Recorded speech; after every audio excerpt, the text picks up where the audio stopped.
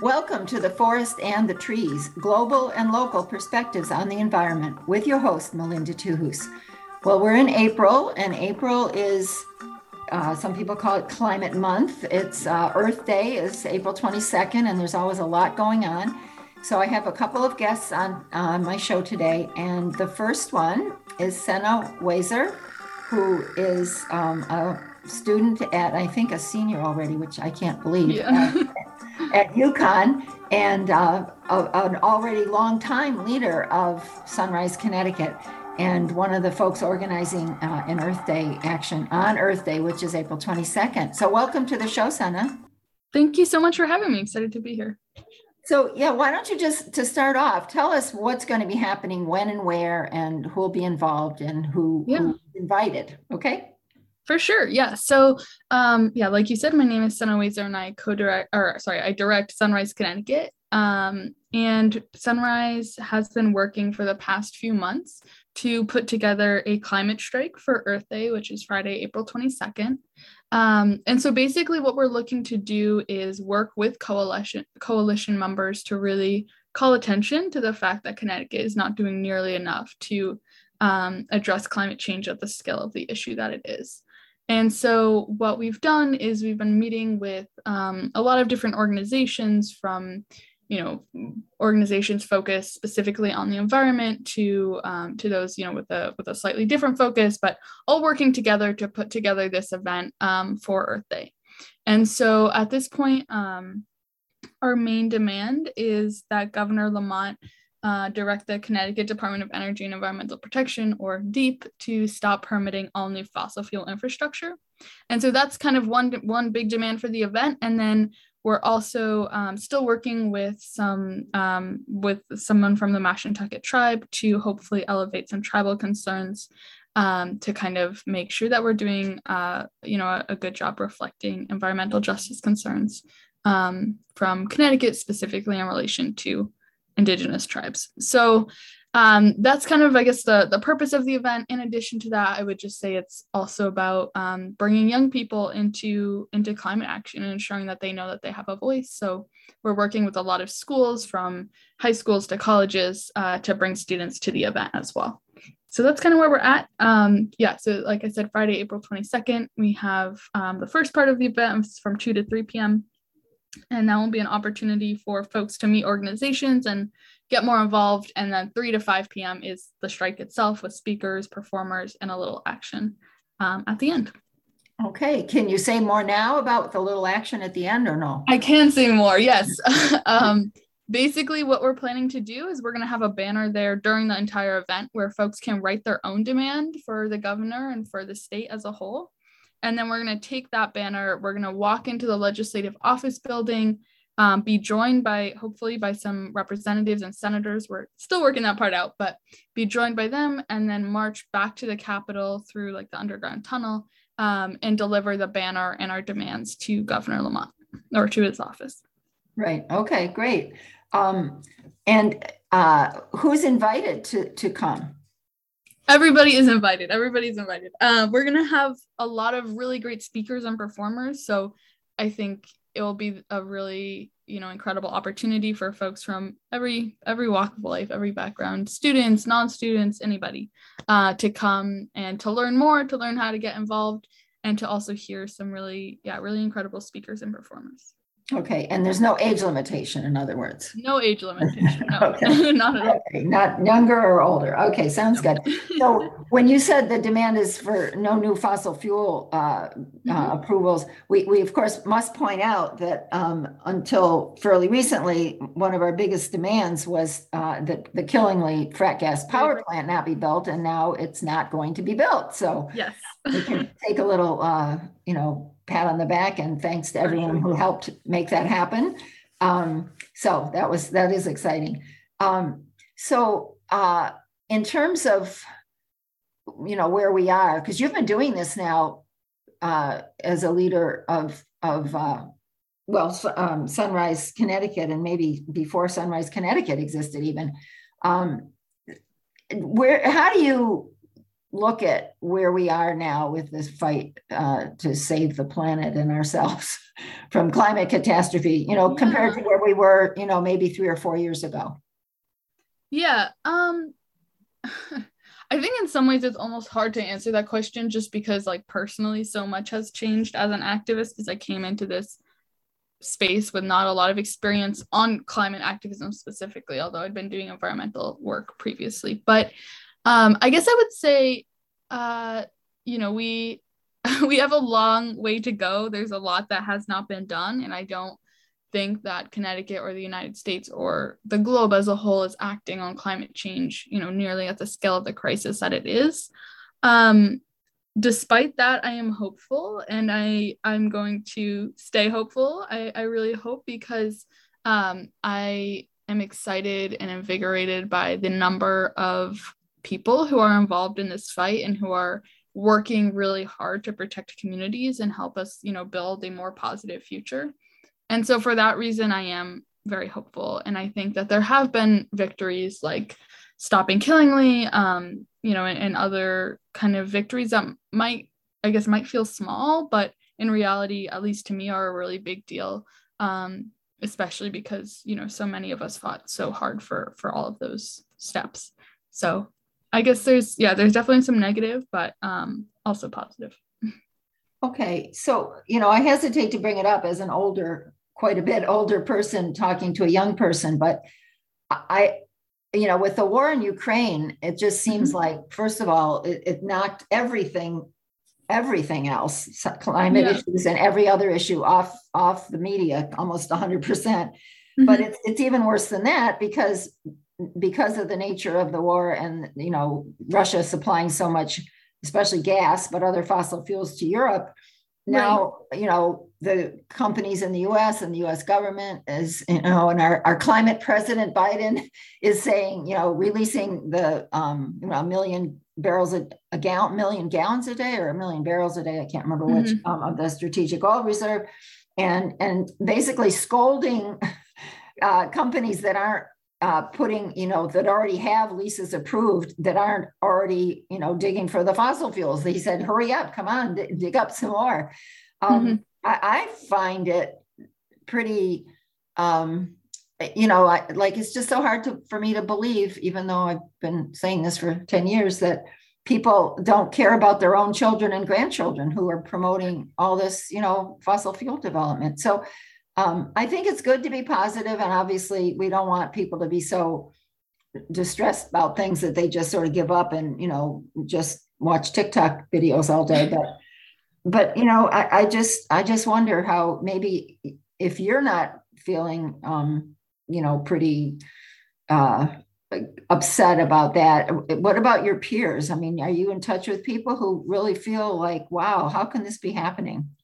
I mean, yeah, and I'm feeling that way too. And I think, yes, everybody is feeling that way. And I mean, my family is from Romania, which is right under Ukraine. So it's been horrifying to see what's happening there. And it's really hard to wake up to that news every morning. And like you're saying, there's been a lot of kind of moving backwards because of the Russian oil. So yeah, I guess what I was saying before, it's not to say that that's not true and that's not how myself and certainly my peers are feeling. I mean, I'm going to protests on pretty much a weekly basis that are happening at UConn, and there's a lot of outrage about many, many issues. And so there is definitely that going on. And I guess the reason that I was emphasizing the positive before is not to mitigate that. And it's not to say that that's not true or not important. It's just that over the last year, I guess I did really struggle with that burnout because I was so focused on how we were not doing enough and how we have so much farther to go. And while that is very true, focusing kind of almost exclusively on that was not good for me. And I mean, I guess that's not good for a lot of other folks either. And definitely was, pushing me towards burnout and to not be able to do this work over the long term, which is something that really scared me. And I really want to do this work because I do really care about it and I love it. And so I guess, that's why I was emphasizing the positive. But I mean, it's hard to see what's going on in Ukraine, and it's hard to see the ways that that's affecting climate change in a really negative way. Right. Well, thanks for sharing. I always hesitate to raise the negative, but I just feel like we, without getting, completely, deciding to throw in the towel, it's important to realize, that things really are pretty dire. So on that note, just remind us again, what is going to be happening on Earth Day on April 22nd?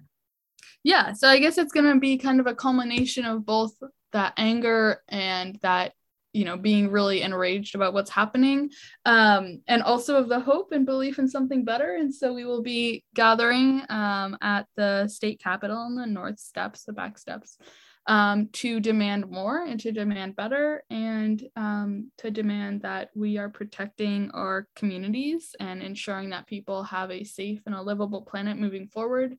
And so again, demands will be directed at the governor, they'll be directed at the state legislature, and really, anyone who is in a position of power or influence that can hopefully make a change for the positive and help us, use their power, I guess, to ensure that we are adequately addressing climate change. Okay, and just the hours again are from when to when? Yeah, so I guess it's kind of 2 start times, which I know makes some messaging a little bit difficult, but 2 to 3 p.m. we're going to have an opportunity for folks to get involved with organizations and to meet different groups from around Connecticut, and then 3 to 5 p.m. will be the actual strike. And there is more information, and we're also kind of updating it as we confirm speakers and all of that on the Action Network work page, which is bit.ly/Connecticut Earth Day 2022. Great. Okay. Thanks so much. So I've been speaking with Senna Wazer, who is a college senior at UConn and the Connecticut director of Sunrise Connecticut. So before I let you go, Senna, tell me, you're planning to graduate in May or the end of the year, or? Yeah, May 8th I graduate. Oh my. And so what's your major, and what's next for you? Yeah, so I'm an environmental studies major, and after this, I'm planning to work in policy and try and continue influencing climate and environmental policy, hopefully at a national level, but we'll see how things go. I'm not too positive yet, I guess, what's happening next. But okay, all right, well, great. Thank you so much. Thanks for all your work, and we'll see you at the Capitol on April 22nd. Sounds good. Okay, take care.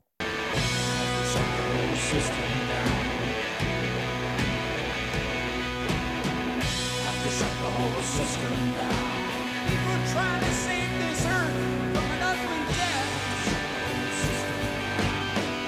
People trying to live, working in a world to meet that threat.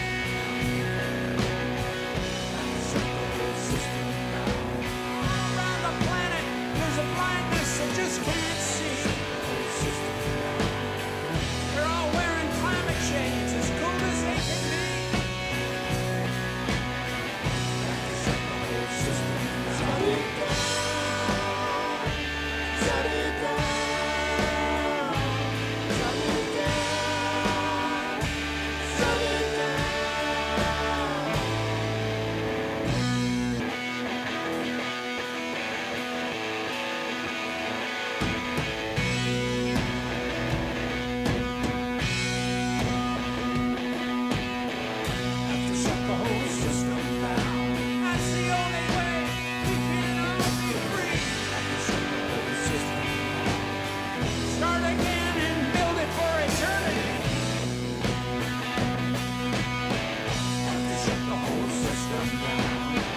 What about the animals?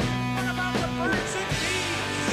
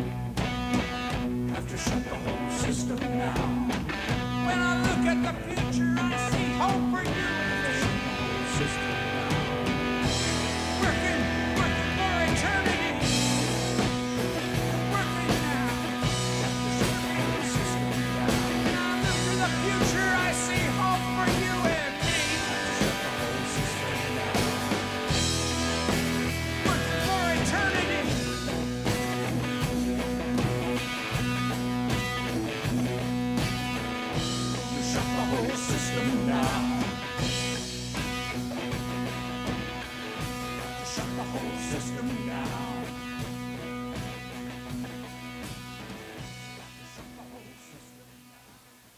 That was the inimitable Neil Young with Shut the Whole System Down. Next up is Tanea Taylor, who's executive director of the nonprofit Accountability Group and the lead organizer for an Earth Day event that's happening in Hartford on Saturday, April 23rd. Welcome to the show, Tanea. Hi, good to be here. So just start by telling people what's going to happen on the 23rd. Sure, yeah. The 23rd was a group of environmental, racial justice, and climate activists that came together wanting to do something for the community on Earth Day, because we know that marginalized communities, Black, brown, rural, disabled, trans, LGBTQ community are like disproportionately affected by climate change and environmental injustice. So we wanted to do an event that would give back to the community instead of, intruding and giving people things that they don't really want or need.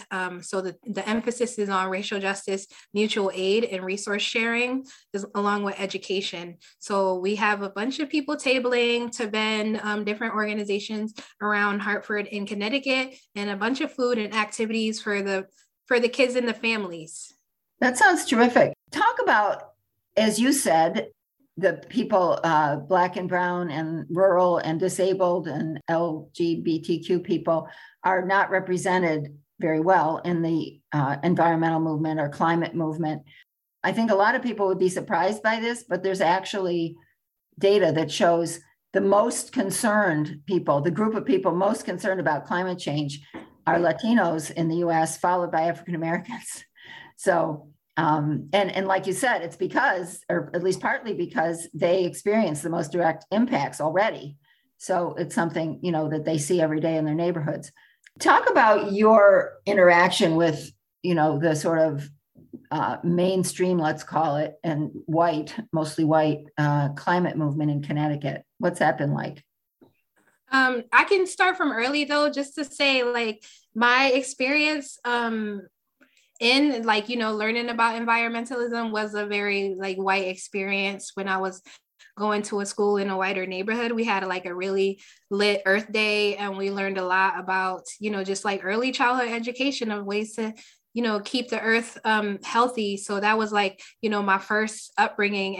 And that was one of the last times where I was in that type of space, because then I went to more urban schools and, different areas where there was no emphasis. So coming back to that, running the organization and working towards racial equity, I've been in these circles where they're predominantly, not Black people in them. And oftentimes I'm the only Black person in the room. So it can be very alienating and frustrating, and just kind of is telling about why some of us, are absent in certain spaces, but also, doing work in our own spaces, like you said, because there is still a concern.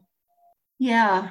And I think, just sort of speaking personally as a white person in the climate movement, I think a lot of us have good intentions, but it's not about the intention, it's about the impact. So, and I know that you, in organizing for your April event, you've been working with both other African-American activists, I guess mostly from Hartford, but also other, white climate activists coming together, but under the leadership of the African-American members of the community. So how does that feel different compared to what you just were talking about?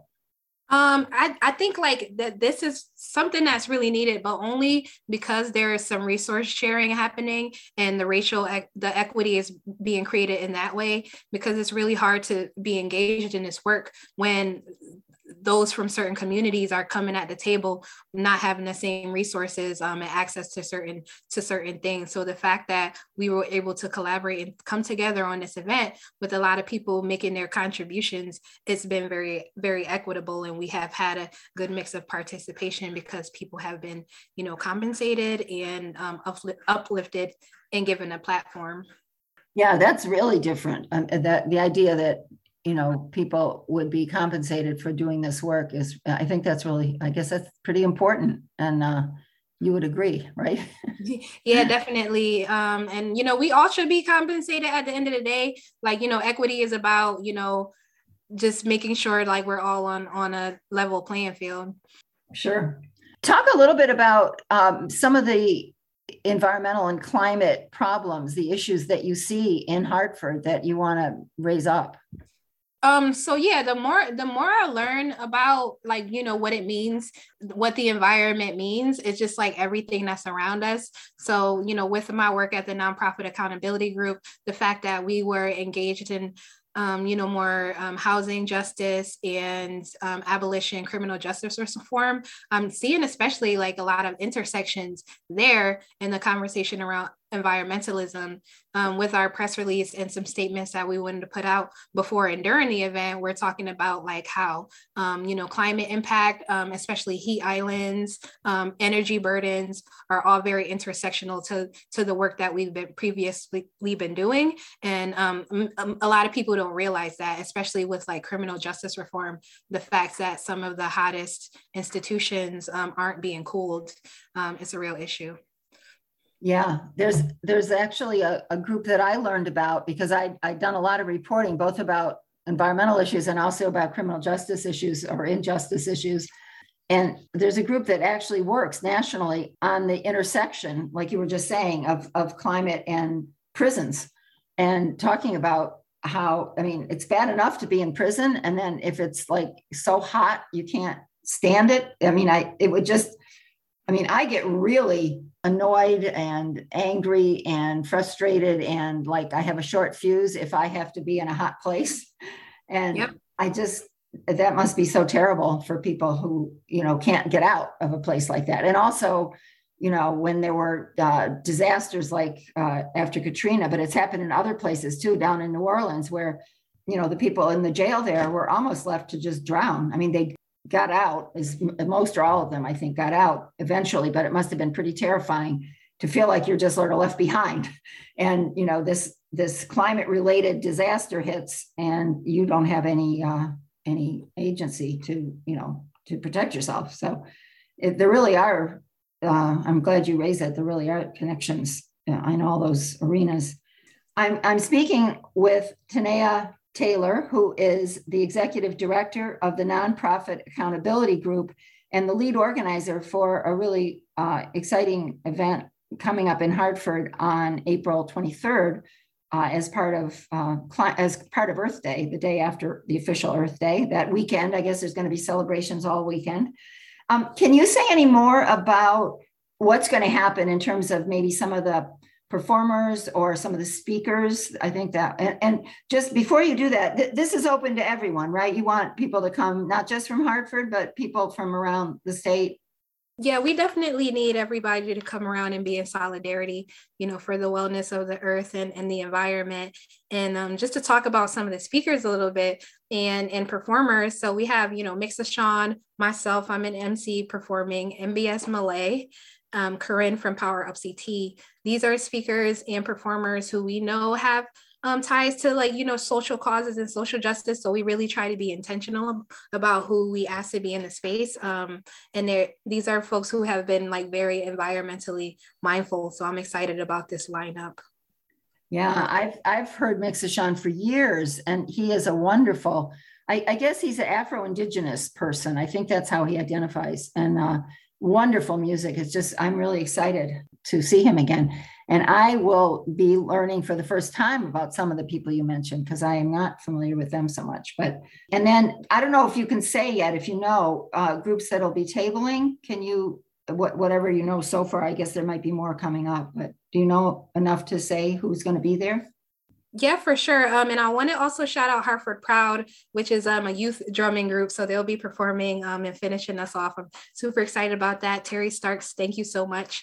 Some of the groups that are going to be tabling is Sunrise Connecticut, the NAACP, Comoros Cultural Corner, Heaney Park Sustainability Project, the Connecticut Oral Health Initiative, just a few. And all of these organizations are from different parts of the nonprofit sector. But again, we want to talk about intersectionality and mutual aid. So we invited groups who have a focus on services and giving back to the community.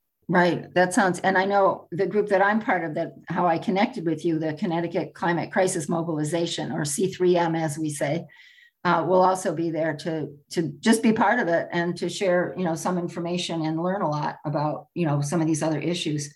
I wanted to go back. We don't have too much time left, but I just wanted to go back to the housing issue for a minute, because I know, and I believe is Leticia Colon de Mejia, is she going to be speaking? Leticia, I know we have her as a tabler for the Eco Warriors. So Leticia will be present there, Operation Fuel and Sierra Club as well. Okay. One thing I learned from Leticia Colon de Mejia, who runs a energy efficiency company, but also has a nonprofit dedicated to promoting energy efficiency, is all the barriers that exist in especially low-income housing that prevent renters, especially, from even getting energy efficiency work done, like mold or asbestos or just, other things that have to be taken care of first. And to me, I guess that's a really important connection between housing and climate.